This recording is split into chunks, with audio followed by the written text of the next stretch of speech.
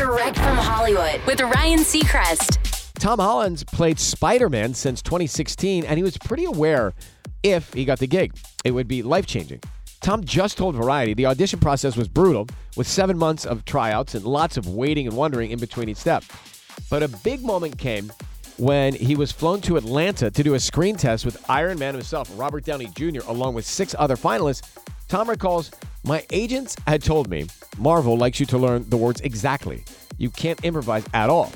Then on the very first take, Downey completely changed the scene. So we started riffing with each other. It went so well, not to be boastful, but I rang my mom after and told her I think I got it. After weeks of not hearing, Tom began to assume he didn't get the job, especially when he saw Marvel announce on Instagram that they'd cast Spidey. But he went to the website anyway, and out of curiosity, he saw his picture and was shocked.